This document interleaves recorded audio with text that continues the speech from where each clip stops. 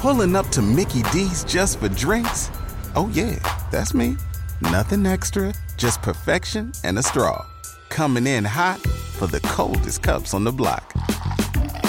Because there are drinks. Then there are drinks from McDonald's.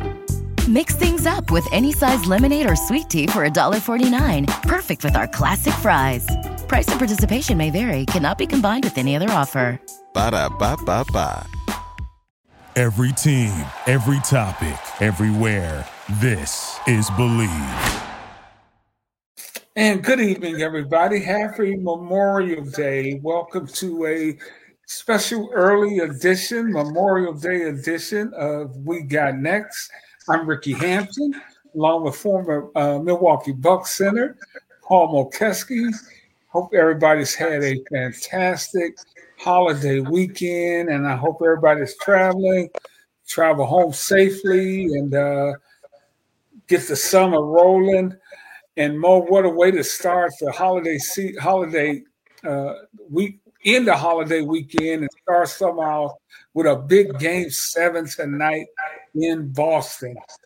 And I know you had your heart broken in Boston in the Game 7 years ago with the Milwaukee Bucks. Your thoughts about Miami, Boston, Game 7 tonight. And Paul, what do you think the mindset is of each team coming into this game tonight? Well, the first thing is thank you for everybody out there for their service for Memorial Day. Hope you have a great weekend. Think about the people and the families that have made the ultimate sacrifice and sacrifices for our country. Thank you very much. And to get to the Game 7 scenario, first of all, in my day, they played in the Boston Garden, and now they play in the Boston Garden. So, so it's totally different, in my opinion. It's not the home court that they used to have, but it's still, you're playing at home. You should have an advantage. The crowd is on your side. But, you know, in this series, both teams have beat each other on their own court. Both teams know each other very well. They've been playing against each other for 2 weeks now.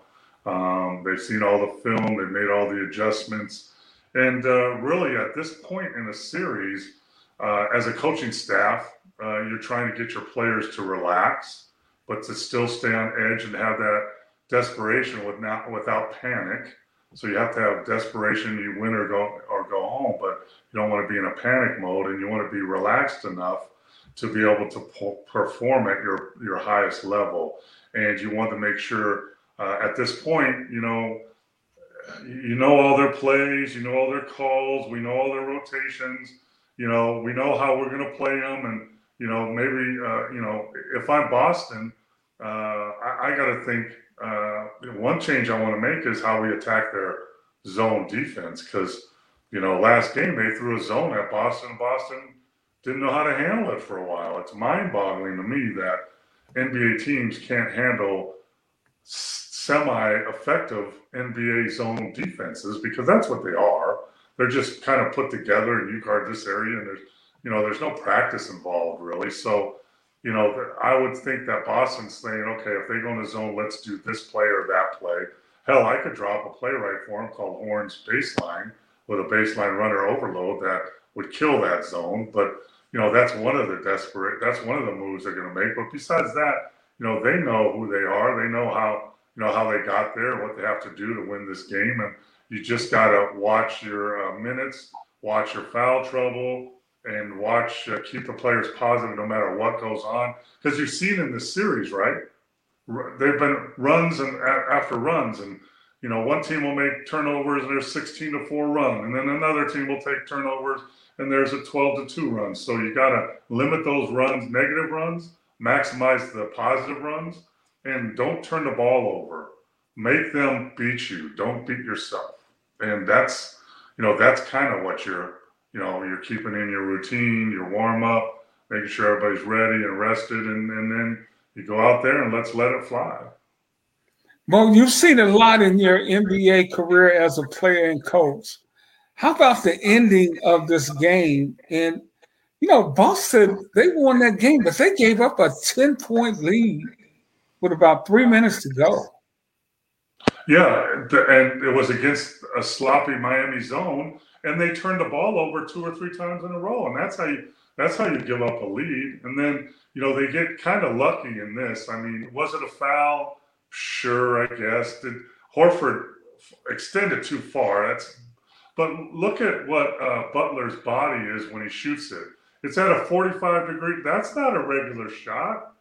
He's leaning forward so much, but at the same time, Horford's smart enough not to be that close, And there's a question about whether he traveled, but it was a fumble and a recovery. That's okay.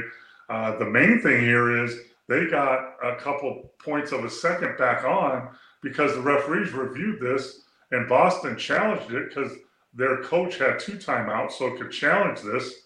And they called a foul earlier than this right here. They called a foul with his hand on his back with 3 seconds left. Right there. That's the call they called with 3 seconds left. So kudos to coach of the Celtics that got those points of seconds left. It was 2-7, right? And now it's 3-0. If it's 2-7, that tip-in doesn't even count. So that's a huge play. Wow. Jimmy Butler stepping up and knocking down 3 pressure threes, right? But the fact is, he only need to make 2 out of 3 to tie it. But but he stepped up and like he usually does and knocked all 3. There was one that was a little iffy. I think it was the first one, and then the second ones were solid. But then the game is never over. Please don't wear that anymore. Come on, man, you look like a goober. And well, you know what? Something you just brought up, man. I hadn't heard anybody. I hadn't noticed. You're right. He's at a 45-degree angle on that shot. Yeah, and it's supposed to be a natural shooting position. I mean, this isn't the angle you see it at, but if you get it at a different angle, you can see how he's like, his feet are at the 3-point line, and his upper body is 2 feet past the 3-point line, or 3 feet. But it's. And you never give up. And, I talked to a couple of people who posted this. If you look back in the history of the NBA, most games like this are not won by somebody making a shot. They're won by someone tipping in a missed shot. It happens all the time. Guys forget to block out. Guys forget the game's not over, and they forget to block out. And, rule number 101, right? The most dangerous player on an inbound is the inbounder. So we all know that. And I think Strus was on him. And instead of staying on him, he made a lunge at Smart, I think, right here. This is a really good play, by the way. He's going to back cut off Tatum, Smart is, and then pick to get Tatum into the post because you only need 2. Watch this back pick. And then, I think that's Brown going to the block, and then Tatum's the release. And then Smart came to the basketball really nice. And then look at, I think, was that, that was Duncan that forgot, or Strus. I can't see. That was, I think that's Strus. That was on the inbounder. And if you watch it, he'll make when they pass it to Smart, he takes 2 steps towards Smart. And at the same time, the player from the Celtics takes 2 steps to the baseline. And then, so he's got a bad angle to come back and meet him. Yeah, that's Strus. Yeah. When I saw this, I thought it was good too. I thought it was out of his hand, the first reaction, and of course it plays that out. But if you look at that, Strus takes 2 steps towards Smart and can't get back to what's the kid's name? Brown. White. White. Yeah. So they couldn't get back to them. But he made a great move. After he inbounded, he didn't stand there. He made a move kind of to the corner to give the ball hand, to give Smart some space, and then he beelined right to the rim. And some people are saying, you know what, if it doesn't bounce back towards him, they don't win. I disagree, because if you watch at the end, Tatum is going for a rebound at the other end of that rim. He's on the other end, yeah. And he could have tipped one in too. So, but that's a classic example about not giving up and hustle. And, it didn't break my heart because the Miami Heat messed me out of a ring back when I was with the Dallas Mavericks, and we're up 2-0. So their heartbreak, I'm not sad about that at all. But, but it also, what a great story of a team not giving up and playing till the very end. Hey, Mo, and we saw the dejection on the Heat's face, and everything I've been hearing now, this is not a lock for Boston tonight, but they are now in complete control. I don't see that, and I don't think you do either. No one's in complete control of this series. The only Miami was in complete control about 10 days ago when they were up 3-0 or a week ago. And nobody's in control because they both won games at the other team's place. They both made great plays to win games. Is the momentum a little bit with Boston because they've won 3 in a row? Yeah. Are they going home? That makes a difference. Yeah. But have control of this series? Nobody does. And I'm going to tell you, if one of these teams is up by 12 points going into the fourth quarter, they still don't have control of this series because we know that means nothing in this series. So it's going to be up to the coaches and coaching staff and the players to keep themselves focused and on point and to fight through the highs and lows of this game and to make the plays at the end. But let's face it, I mean, Jimmy Butler made a play to get to the free throw line, and then White made a play to win the game. So players make plays, but you got to put them in those positions. And I think both coaches did a good job of doing that. And speaking of coaches, and we're going to get into a lot of news on the coaching side of the NBA going down in the last couple of days. But Joe Mazzulla looked like he was going to get run out of Boston. And he was. With that 3-0 start. Do you think he has saved his job with getting this game to Game 7 after going down 0-3? I would say he's done all he can to save his job. He's at the precipice of saving his job. The way they won that game, and if you look at the footage of them in the locker room after the game, and he's talking to the team and saying, great job, but our job's not finished. We got to stay focused. We have to stay desperate. And if you look, Tatum and the players are all huddled around him. Tatum is hugging him, has his arms around his shoulder. And that means something in today's game for sure. And if anything, that's a bonus for Joe to keep his job, that his players believe in him. And I'm telling you, man, I've been in that situation, not at that level, but other levels. He drew up a great play, and they've probably run it before. He had Brown going to the block as the first option. Then he had Tatum coming up high for the second option, which with 3 seconds left, you can catch and take 2 dribbles and still shoot it. So if Tatum even catches a half court, he can still get a nice shot off.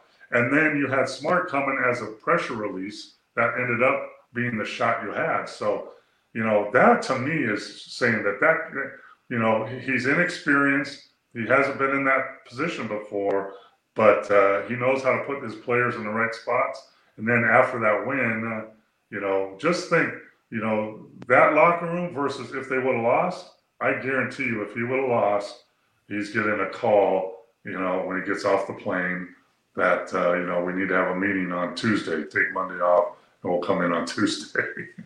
Yeah. But Paul, you know what I enjoy doing the show with you because you have so much experience. You've been there as a player and a coach. Because, I listen to some of my sports writer brethren and some of the pundits. All of a sudden, Boston doesn't, those when they went down 0-3, they don't care. The coach doesn't know what he's doing.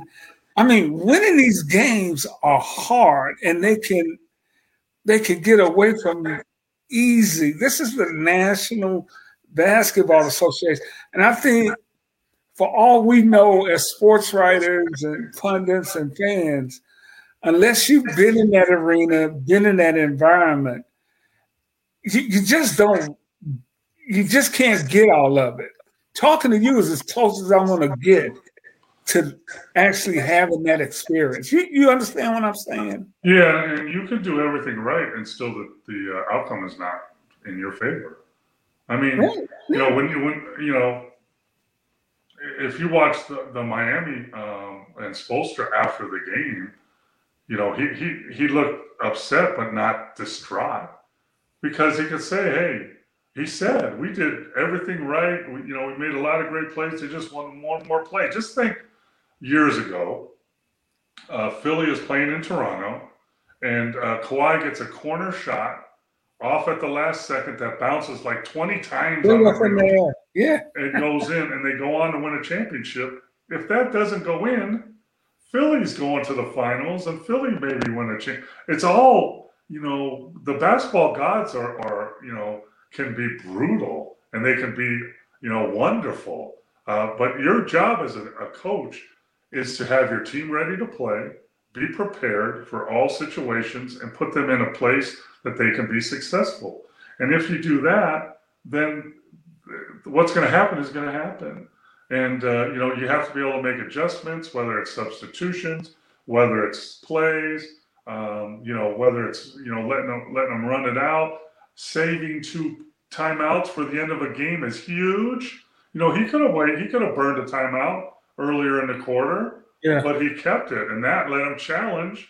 So he'd get another couple clicks on the clock, and they could win. All those things have to happen, and and for something little like Jimmy Butler misses 1 or 2 of those free throws, and it's all different. So I think people overreact to outcomes, which is, of course, you're there to win or lose, and you get fired by wins or losses.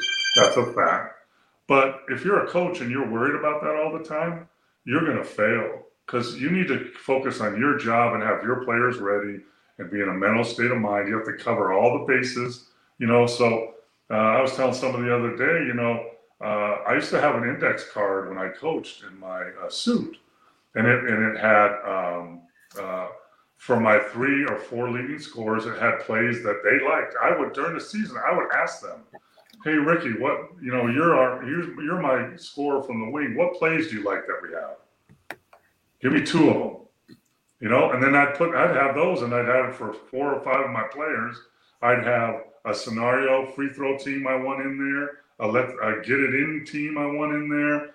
We're down by 10 team I have them all on my card, so I could just go to it. And we've already practiced that in practice, because if you're waiting, and I would have had, I don't know, man. I'm telling you, I could drop a play for the Celtics right now that would kill the Miami Heat zone in a second.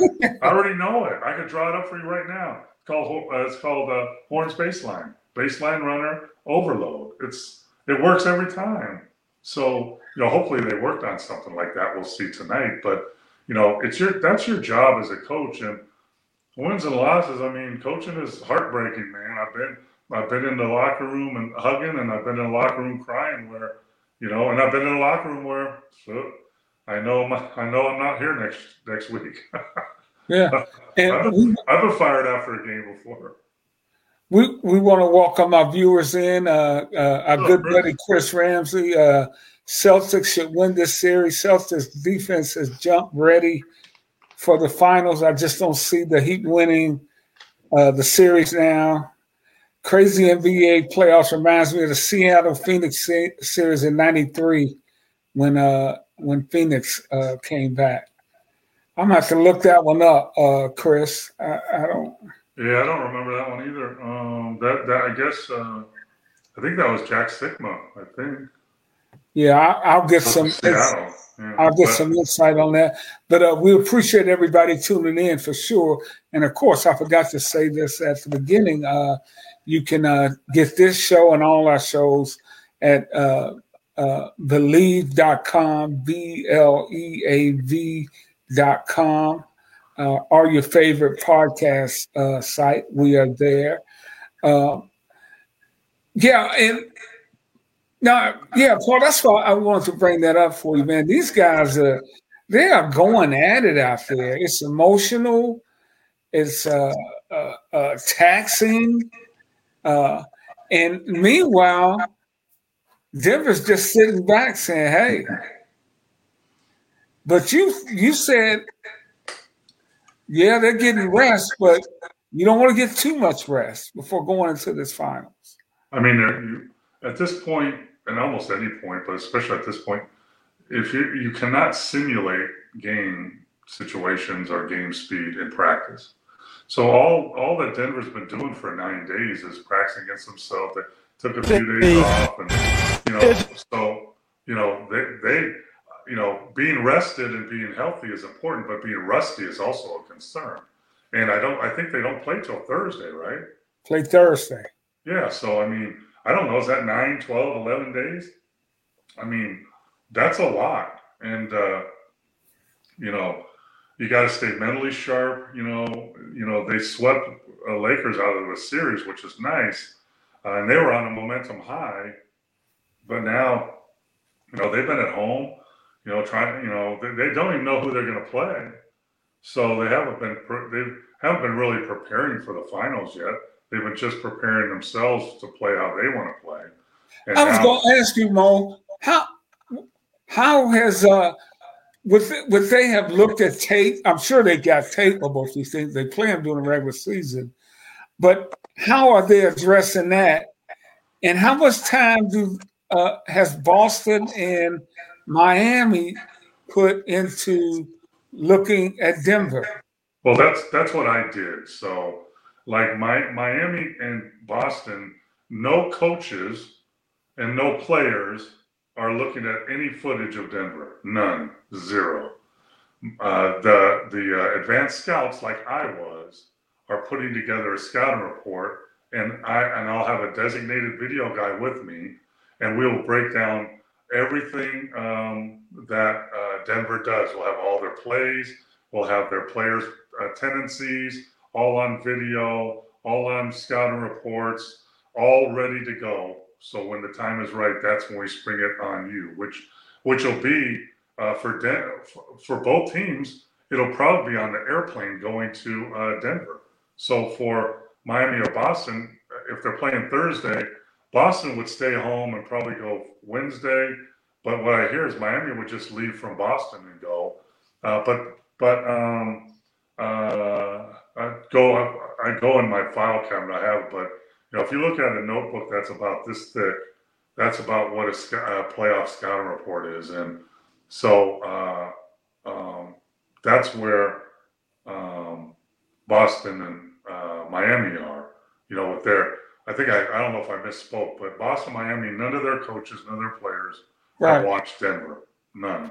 Except one advanced scout, maybe one assistant coach, and a video guy. And they're putting that whole package together, right? Because they got to win that series. Now, Denver is at the other end.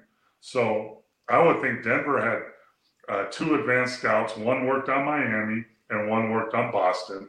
And they both of them put their own scouting reports together for those 2 teams. So whichever team wins and they're playing, then they take that video, that scouting report, that information, and that's what they go to. And it's very complicated. I mean, they'll have footage and stats on, let's say, Tatum. Tatum goes right 70% of the time, left 30% of the time. When he goes right, 50% of the time he goes right, he pulls up. 50% of the time he goes left, he goes to the basket. 30% of the time when he dribbles 2 times to the right, he passes. When he dribbles 3, he goes up. They'll have all that down. And they'll have what areas he does what in. And, some players really dive into that. And some don't, and just want to play because they've all played each other. They know each other. But that will be how detailed that those reports will be. That has come on. When you played, it wasn't that detailed, was it? No, not at all. But when I scouted with Dallas, it was, and so like that last play that the Celtics ran, Denver will have that on video, and will have that written up as one of their final plays. And throughout the year, they've run probably 10 or 15. They'll have all of them. They like when I scouted for Dallas and when I was scouting, we played Memphis in the first round. I was scouting. Who was Zevo? it? What's that? The big center. Yeah, but when we were playing Memphis, I was scouting Portland and some other teams the next round. And then when we played them, I was scouting the Clippers and the Suns. The advanced, that's literally advanced scout. Yeah, I went to every one of their games. I watched every one of the games. We videoed it. I wrote out my report. I broke down film of every game.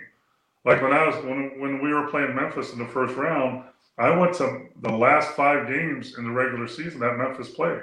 I was there.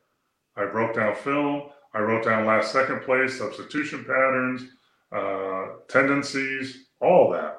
I mean, you'll have a book of, if I was Boston or Miami, I'd have a book of all of Denver's plays and how, 15 is a pick and roll with Jamal and the Joker. 27 is whatever. I'd have all those plays and all those diagrams.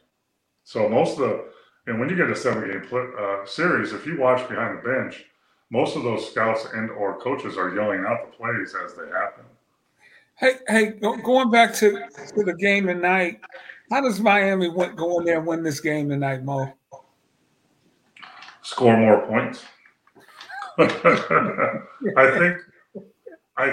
think, and it's difficult because, in my opinion, Butler is running out of gas. His legs are catching up to him, much like LeBron ran out of gas in Game 4 and his legs were gone. Not to that extent because Butler's younger, right? So, but last game Butler had 24 points and 11 rebounds, but he struggled a lot of the game, right? So, you would like to say, okay, we need Butler to score 40 points like he did against the Bucks or whatever, but I don't know if he's capable of that. And when you rely on, I think it's Caleb Martin, who is like a secondary guy for them, scoring 21 and getting 15 rebounds, and Bam Adebayo, scores 11 and 50. He has to step up his game, and then someone else, someone has to step up and get a 20-point game to keep them in the mix. But you got to tighten up your rebounding. You got to not turn the ball over as much. And if I'm a coach, I'm looking at footage of the first 3 games. What did we do then that we're not doing now that we should do more of tonight? It might be something little. It might be, we should go over the top of pick and rolls, not switch them. We should not actually. This is at the top of my head, right? I remember the first 3 games, they were running double teams at Tatum a lot and getting the ball out of his hands, right? Maybe we should revisit that. Let's try it in the first quarter, see if it works. Then we keep it in our back pocket for the fourth quarter. And then we start throwing traps at Tatum again.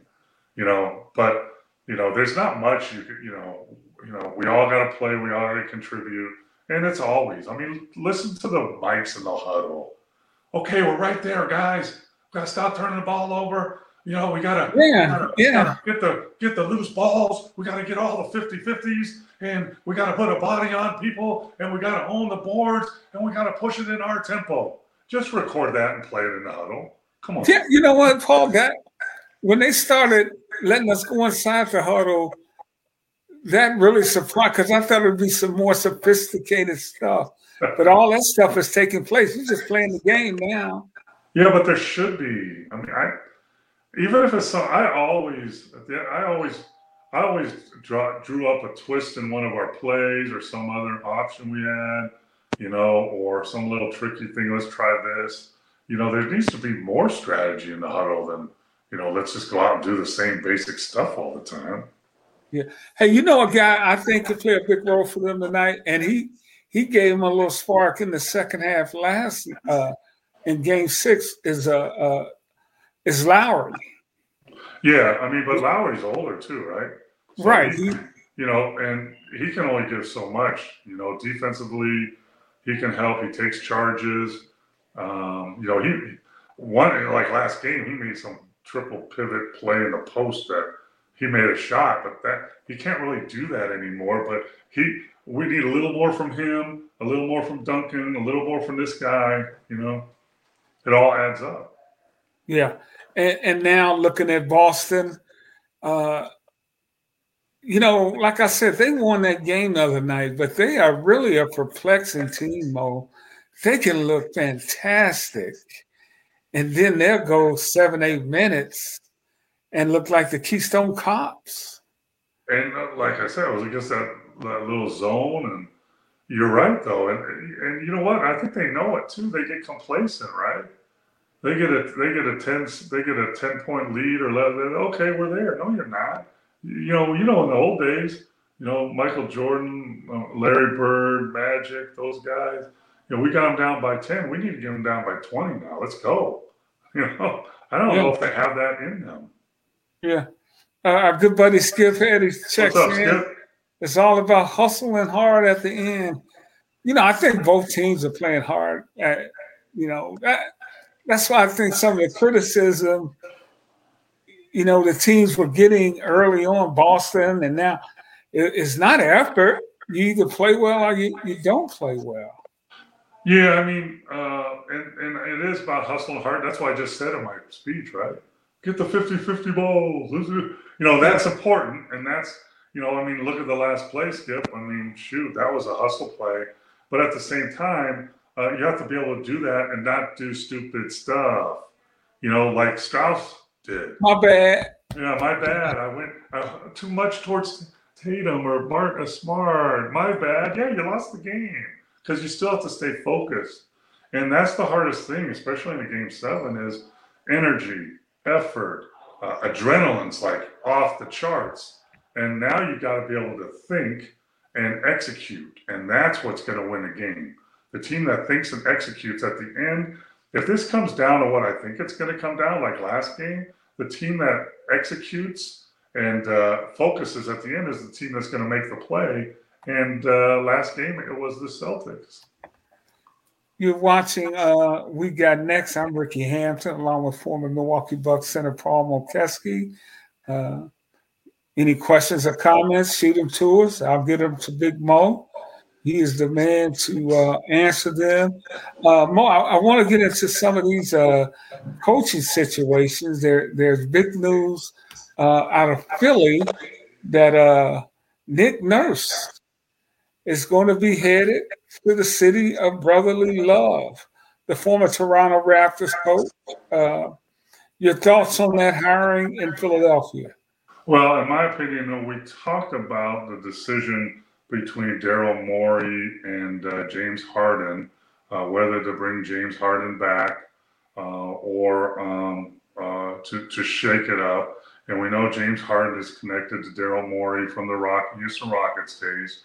For those of you out there who don't remember, Daryl Morey was the GM in Houston with all the analytics and everything, and loved James Harden, and then came on to Philly. And we thought if they keep Harden, then Mike D'Antoni's probably the coach.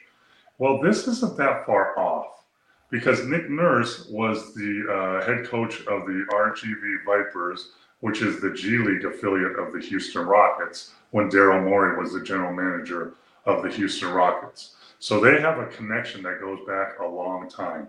Daryl Morey hired Nick Nurse to coach the G League RGV Vipers, who won a championship that year, by the way. And that was before he went off to Toronto. So there's a connection there. So in my opinion, this even solidifies that James Harden will be coming back to Philly, and that they'll probably try to build another team around him and hope that Nick Nurse can maybe get more out of, maybe it's a new voice, or get more out of Embiid and Harden and Maxey. I mean, they have a good lineup, to maybe get them over the hump. What is it you think? And before I get to that, Chris William Wynn watching We Got Next. He's in my backyard. Chris, get out of my backyard. Hey, Paul, what is that next thing Philly needs? I think they need an identity. They need a little more guidance. I mean, they have talent, right? And but talent only gets you so far in the NBA. And all these teams are talented. I mean, and it's just an uphill battle. But the season is a long season. You're talking about 8 months plus weeks of training camp, plus then you got 1 or 2 months of the postseason. So you really got to have everybody on the same page, everybody agreeing with what you're doing. Maybe it's not even a personnel thing. Maybe it's just a identity directional thing. Maybe you have to shake it up. Let's do some. I don't know. I mean, I'm not into it that deep. But if I was Philadelphia and I was Nick Nurse or I was in that spot, what I would do was I would look at the Denver Nuggets and I would see what are they doing with the Joker in their offense, because we can do the same thing with Embiid. And they have Jamal Murray. We got James Harden. We got Maxey. We got guys like that. We got guys just like they got guys. Maybe they're doing something with their offense that we could implement that can help us get over the hump. Maybe something like that. But Mo, Embiid is not the passer the Joker is. He's a good passer, though. I mean, he's not as good as Joker, but he plays off the elbow. He plays off the three-quarter post. He passes out of double teams really good. So maybe he hasn't been instructed to allow to pass out where the Joker is. Joker's a real good passer. You have to have kind of a feel for the game, confidence in your passes. But Embiid is, capable of that, I believe. But I would definitely want to check it out because, let's face it, Joker's a good passer, but that's not how he kills people. He kills people by scoring and getting rebounds, and by passing. But I think, that's me. I mean, we're one of the only teams that has a player close to the Joker, right? That size, that skill level, Yeah. So where's the look? I see where you're coming from there. Speaking of, now go ahead, Mo. Go ahead. Here's what you can't do is you can't keep banging on the door with the same players and the same philosophy over and over and not getting success and doing it again and think it's going to be successful. I don't believe that at all. I don't think you have to tear everything down and start over, but at the same time, you can't do the same thing over and over again and not get to the finals. That doesn't make sense to me. So we need to change something. We're either going to start over or we're going to just tweak some stuff. Maybe a little personnel, maybe the way we play, and then tweak it, and then maybe we get past that wall. Chris checks in. Probably as Harden may leave, and even if he stays, I think both the Bucks and Celtics are just better teams when healthy, moving forward in the East. I mean, that's Chris could have a good point there. Yeah, I mean, Chris, I agree, but the Celtics are at home. I mean, not the Celtics, the Bucks are at home. They got beat in the first round. So sometimes talent doesn't get you where you need to get. You can't. I mean, Philly has the third best talent in the East, I would think, and the first or second, the Bucks were out in the first round, and Boston was almost out this round. So in the NBA, Philly has personnel. They have players committed. Harden, to me, is a piece that I would probably replace his salary and his talent level with a couple other younger players. That's me. And I would let Maxey take over that role. And now you become Robin to Embiid's Batman. And then let's get a couple really high-level players in here. But at this point, with the hiring of Nick Nurse and the reputation with Daryl Morey, I think that's a prerequisite that they will sign Harden to an extension, and he'll go get his money. Plus he knows the strip clubs really well in Philly. So Steve Schroeder says, "I'm late, guys." Not really, Steve. We're early tonight, Steve. So you don't get a fine this week. We appreciate you tuning in, buddy. Thank you so much. Chris, Paul, I've got a question. Chris Ram said, well, I've got a question on coaches in the NBA that play the same every game. Why not change on who you're playing every game, every time you play, instead of being exposed? How do you play or confuse coaching and players? I'm not sure I understand. I think he's talking about I think what you're saying, Chris, guys are just kind of formulated in how they're coaching, like he was saying during the timeout, where they just, they're not tweaking things or trying different things. Yeah, so when you play 82 games and you're playing everybody over and over, pretty much everybody knows everybody, but you really, there's a combination you have to have. You have to have your system the way you want to play with your personnel that do that, but you also have to adapt to who you're playing and how you're going to play them at some point, mostly on defense, by the way. Do we want to trap? Do we want to not trap? If we trap, how do we rotate? All that stuff comes into play. But, so I think, in my opinion, I agree with you. If I understand you right, there's not enough coaches in the NBA that think outside the box.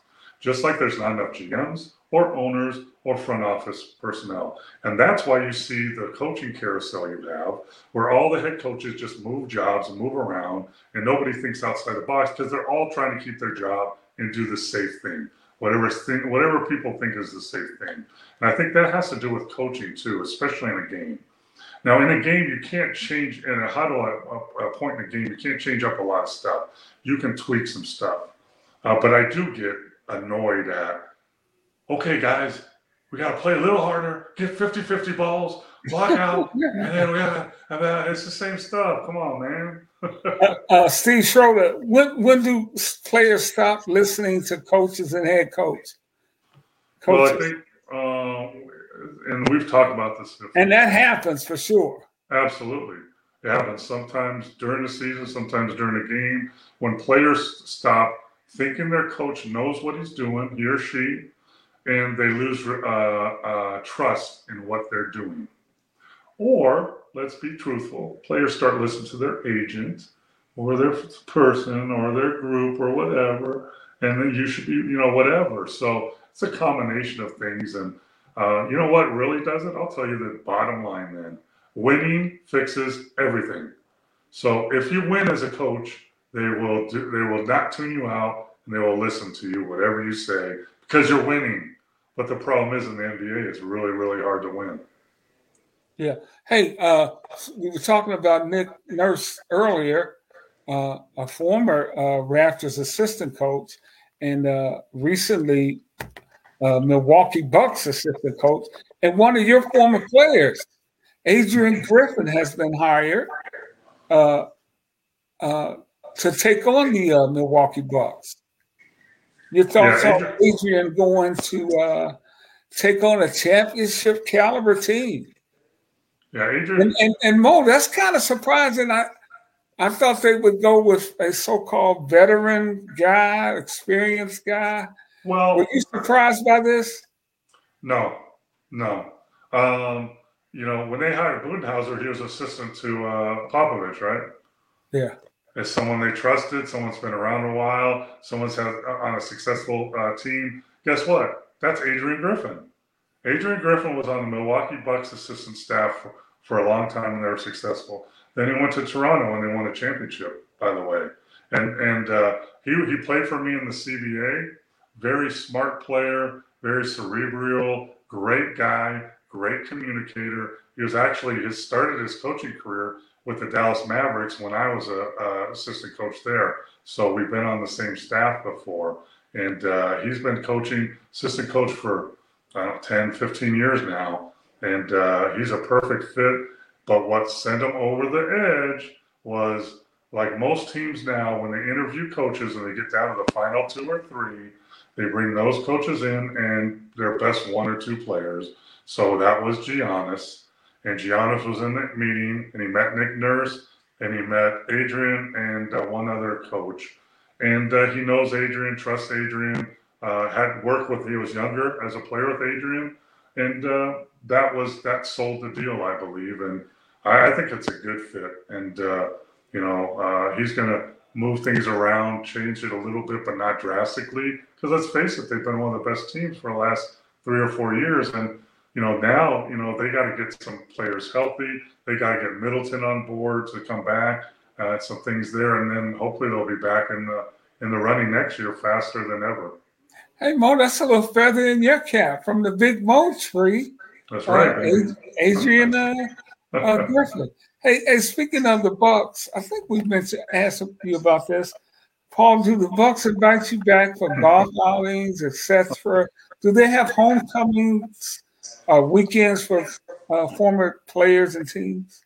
No, I haven't been back in a long time. I went back, I think, for the 35th anniversary. I think I went back. That's been a long time ago, but I'm really back. I'm here in Las Vegas, love it here, and frankly, in my career, Steve, as much airtime as I put in airplanes and airports, I try to stay away from that as much as possible.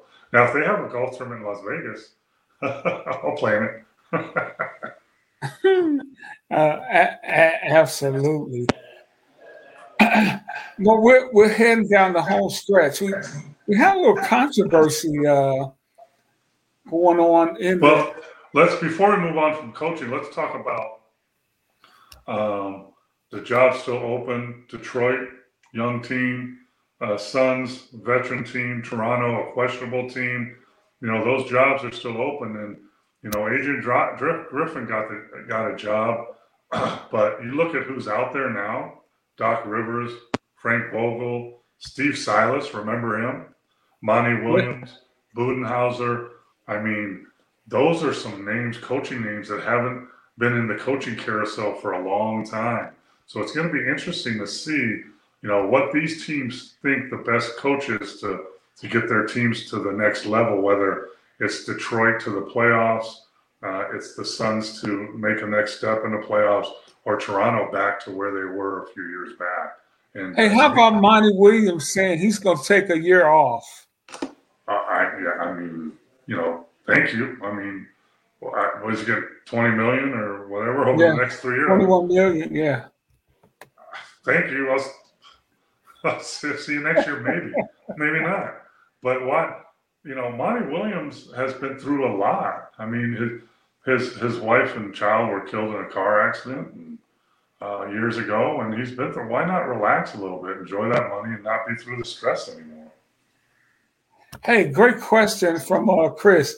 Do you think Becky Hammon gets any of those gigs? I think her name, Chris, I know she won a championship last year. She's under the Popovich tree. Now with Spurs getting the first pick and getting the 7-4 Wembanyama from France, I think Popovich stays around longer. But I think she is that would be her spot. But now that's put off for a couple more years. Quite frankly, head coaching windows in the NBA open and close fast, and I think hers might be closing. There's been other names, out there like hers that have been come and gone and not got that opportunity. I think there will be a woman's head coach in the NBA someday, but I don't know. I know she was the anointed one, but I don't know anymore because of that Popovich situation in San Antonio, that draft pick. Boy, another good question from Chris here, man. Thanks for all the great questions tonight, guys. Chances for Nate McMillan coming back. And, man, if I were the Pistons, that'd be a guy I would look at. Yeah, I mean, Nate's old school, but he also, younger players like and relate to him, because he did play. Well, not all younger players. Yeah, one. The important one, but I think, giving him another chance is a no-brainer to me. But with all those names out there, though, I mean, I don't know if you can put Nate McMillan over, Doc Rivers and Monty Williams and Budenholzer, Frank Vogel, all won championships. But that's another good name that's been out there. I mean, here's the thing that I believe will happen too. Adrian Griffin just got the head job in Milwaukee. So what happens when a guy gets a head job is the coaching staff changes. So I think Adrian knows a lot of those coaches. He's worked with them, so it won't be as dramatic as it usually is. But some of those assistant coaches, are going to lose their jobs. And if I'm Adrian Griffin and I have a relationship with Frank Vogel or Doc Rivers or Steven Silas or Monty Williams, maybe not, I'm going to reach out to them. Nate McMillan, you want to come and be my first assistant? Help me through this process for a couple of years? Yeah. That would be interesting. How about this one? I heard through the grapevine that you don't want to get on the golf course with Ricky. He's a golf shark. That's all I'm saying. No, I'm not. Skip. Way to taunt me, Skip. I did get my golf clubs out a little bit. I might go to the range this week. Yeah, we were just talking. Watch your back, Skippy. Does Harden want to go back to the Rockets? He does know the strip club's there too, though. I mean, why would the Rockets want him? I don't know. But it seems like they do. Exactly. I mean, why do you want him? I mean, we all know Harden's skills are deteriorating a little bit. We all know he loves the strip clubs and stuff, and he wants 200, 250 million. Really? I mean, I don't know why. I don't know why I would make that move. I mean, does he put the Rockets in the playoffs even? Let alone a playoff run? No. Right. I don't know, but you know what, Steve? I've seen stranger things happen. Hey, Mo, we're at that witching hour, man. This time has just flown by, and to our viewers out there, we really love and appreciate you guys for checking in with us every week. Really appreciate your questions. What should we, as we get ready to tune into this game tonight, Mo? What are you going to be looking for? I'm going to look for runs. I'm going to look for really on the Celtics side, what role players step up and have big games at home, and then I'm going to look at foul trouble. And you know what? The number one thing I'm going to look at turnovers. Who turns the ball over? I think last game Boston turned it over like 9 times and Miami 16. 9 is a great number. If you can keep your turnovers under 10 and cause the other team, and I want to see the intensity of the Boston Celtics, especially on defense. You watch Game 6, how they play defense with back to the wall, all that stuff, but they were intense. They need to duplicate that at home, and we'll see what happens. Because that length really bothered Butler, I thought, the other night. Made him take some tough shots. But Mo, before we get out of here, we got to mention this thing with the investigation into NBA referee Eric Lewis, and I just want you to speak to really the integrity of the NBA officials who you have fought with, and I mean, you probably had a love-hate relationship with them throughout your career. But your thoughts on the situation with Lewis is that they're investigating to see if he has a burner Twitter account, of all things. The account has been deleted, and they're going to go look at the archives and all of that. But that's just embarrassing for the profession. Well, here's the like Eric Lewis is a really, really good referee. He's been around a long time. He's one of the most well-respected referees. He doesn't have grudges with a lot of players. I think they really like him. Coaches like him. His Twitter account, supposedly his burner account name was Blair Cutliff. If you want to look it up, Cutliff. Cutliff. And I looked it up. I saw some stuff on there. His was mostly comments. He was taking comments from fans about, talking about conspiracy theories and this call was a bad call, that call was a bad call, and he was pretty much defending himself sometimes and other refs sometimes. I saw one of the things where someone was complaining about this foul against the Lakers that wasn't called, and then he made a comment like, or allegedly made a comment like, well, what about the call in this game against the Nuggets? You know, like that, comparing calls and no calls. And for you, those, you know, it wasn't really like nasty stuff or, you know, bad stuff per se, but the rule is in the NBA, if you're an NBA referee, you are not allowed to comment on anything about refereeing in the NBA. And that's for a reason. You should never try to defend yourself and or any of your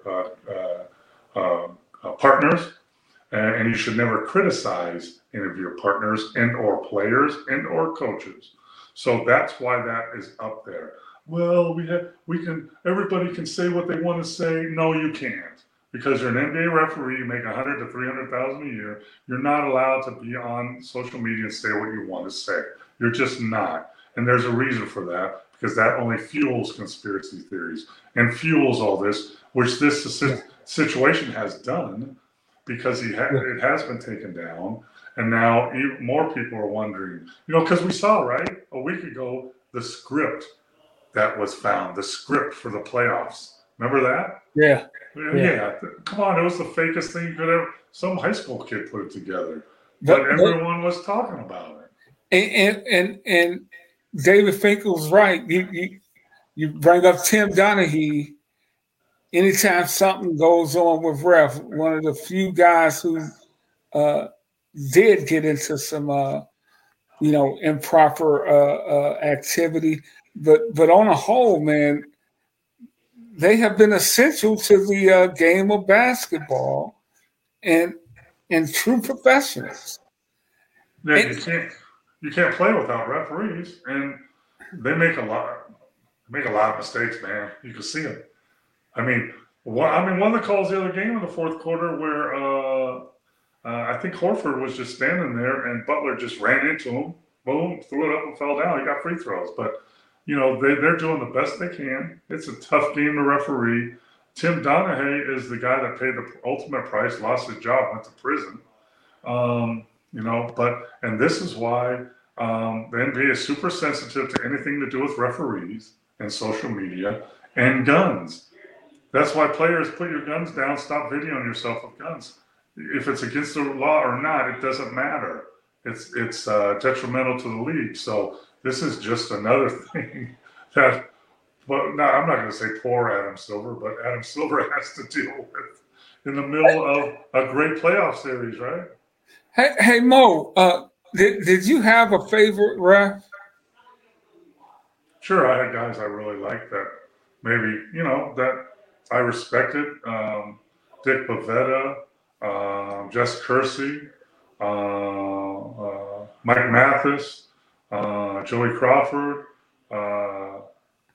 Steve Jackson. Joey? Joey? Yeah, he just looked like he was mad all the time. He wasn't mad. He was just doing his job. He didn't like Tim Duncan. But back then it was really different. I mean, coaches, referees and players talked, but they talked more respectful. Today, and they talked less. We talked less. We didn't complain after every call. Every call, someone's talking to all three of the referees, either a player or coach. Every call, someone's talking. They need to eliminate that. No more. You can't talk after every play, after every call. Stop it. Yeah. Hey Mo, now here's the big question tonight: who wins, Vegas or Dallas? Well, I thought we liked Game 7s, Chris. So, I don't know. Golden Knights they got blown out last game here in Vegas. So, and Dallas got their mojo back. And we talked about momentum, right? And Dallas has it and Vegas lost it. So it's going to be a knockdown drag out. But I like what they said. We got away from what we were doing. And just kind of got lackadaisical, which, you got 3-0 lead and you got lackadaisical. So, I don't know if they're, who did you pick? Because I'm going to pick the opposite. That's who I'm picking, Chris. Hey, here's another one from Chris Ransom. Why did Joey Crawford not like Tim Duncan? I have no idea, because Tim Duncan's one of the most likable guys ever to play, never said anything. I don't know. You know how sometimes, there's just someone there that, just looks at you different and you just can't stand it. Maybe that was it. But Mo, you're right. Joey looked like he was mad at everybody when he works games, man. There's such thing as a resting bitch face, right? So, yeah. I told Joey on the game, I said, Joey, we haven't started the game yet. You look pissed off. He goes, no, this is just me. I'm like, okay. Skip, thank you, friend. Another good show, gentlemen. Love you guys. We love you guys, too. Hey, we're going to get out of here. Let everybody get ready for the game. We'll be back at our regular time next Monday. We got one more. Dave Finkel going to watch the game. Thanks for the good commentary. Thank you, guys. Thank you, everybody. Thank you, Chris. Everybody enjoy the game. We'll be back at our regular time next Monday. And don't forget to look out for We Got Next Plus. Yeah, we'll probably do a preview of the series, whatever that is. Yeah. Wednesday or something. Okay. Well, yeah, we'll work on that. But until then, for Paul Mokeski, I'm Ricky Hampton. Peace. Enjoy the game, guys. Thank you for listening to Believe. You can show support to your host by subscribing to the show and giving us a 5-star rating on your preferred platform. Check us out at Believe.com and search for BLEAV on YouTube. Get ahead of postage rate increases this year with Stamps.com. It's like your own personal post office. Sign up with promo code PROGRAM for a 4-week trial plus free postage and a free digital scale. No long-term commitments or contracts. That's Stamps.com, code PROGRAM.